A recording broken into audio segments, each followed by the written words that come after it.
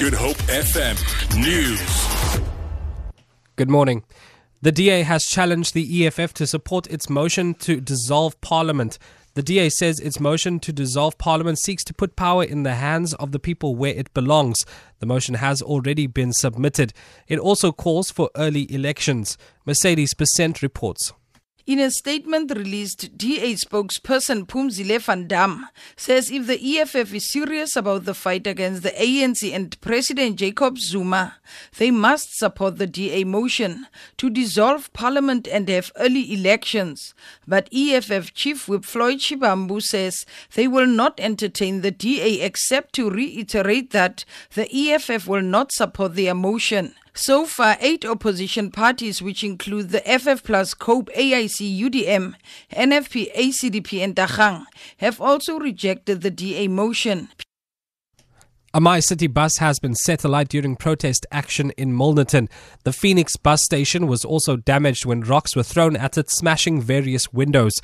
It is unclear what the protest action is about. City of Cape Town Metro Police officials say no one was injured during the incident. Police Minister Fikile Mbalula says all police stations should have trained officers to effectively deal with gender-based violence. Mbalula yesterday revealed a 6-point ministerial plan in Eldorado Park, south of Johannesburg. Its objective is to protect victims of gender-based violence. He says the plan comes ahead of the action in Daba on gender-based violence and the protection of vulnerable groups to be held next week. Why are your sisters that you drink the whole night with in this shipping get raped? Why are you not protecting them? If women are actually abused in the manner in which they've been abused, leading to deaths and being killed and so on, how do we respond to that question? Before we talk about a dead woman, victim support will have detected that this woman is being abused and she must be protected. So it's prevention and bring the perpetrator to book. And lastly, police and health officials in the northern state of Uttar Pradesh in India say at least 30 children have died at a local hospital in the past 48 hours. Zubair Ahmed reports.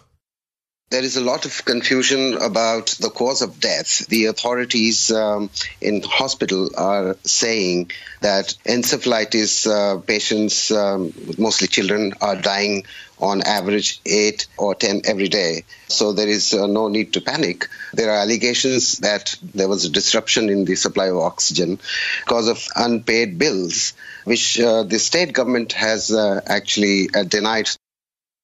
For Good Hope FM News, I'm Adrik Shea Peterson.